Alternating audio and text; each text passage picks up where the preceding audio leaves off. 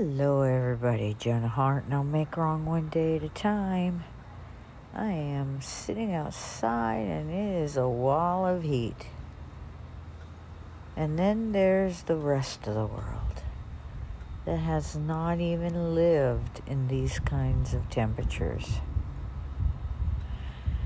So,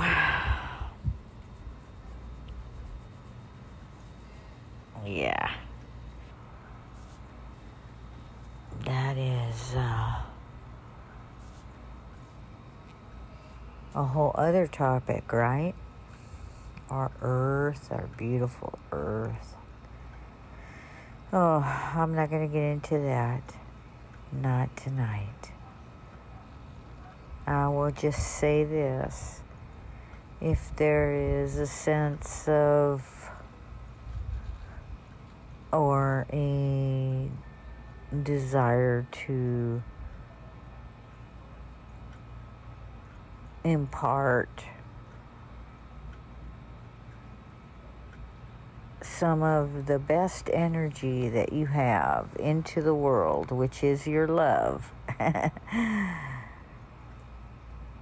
What I've gotten really into expressing between love and I, of course you're going to take what works and leave the rest, because this is not for everybody.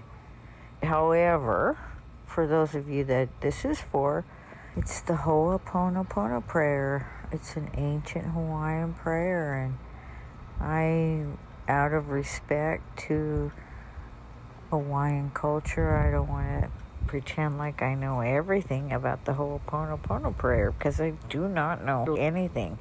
However, I love the space it provides for just giving my whole beingness to it with nothing in the space. It's just the I love you, I'm sorry, please forgive me, and thank you. And I can say that all day long to everybody, for the whole world.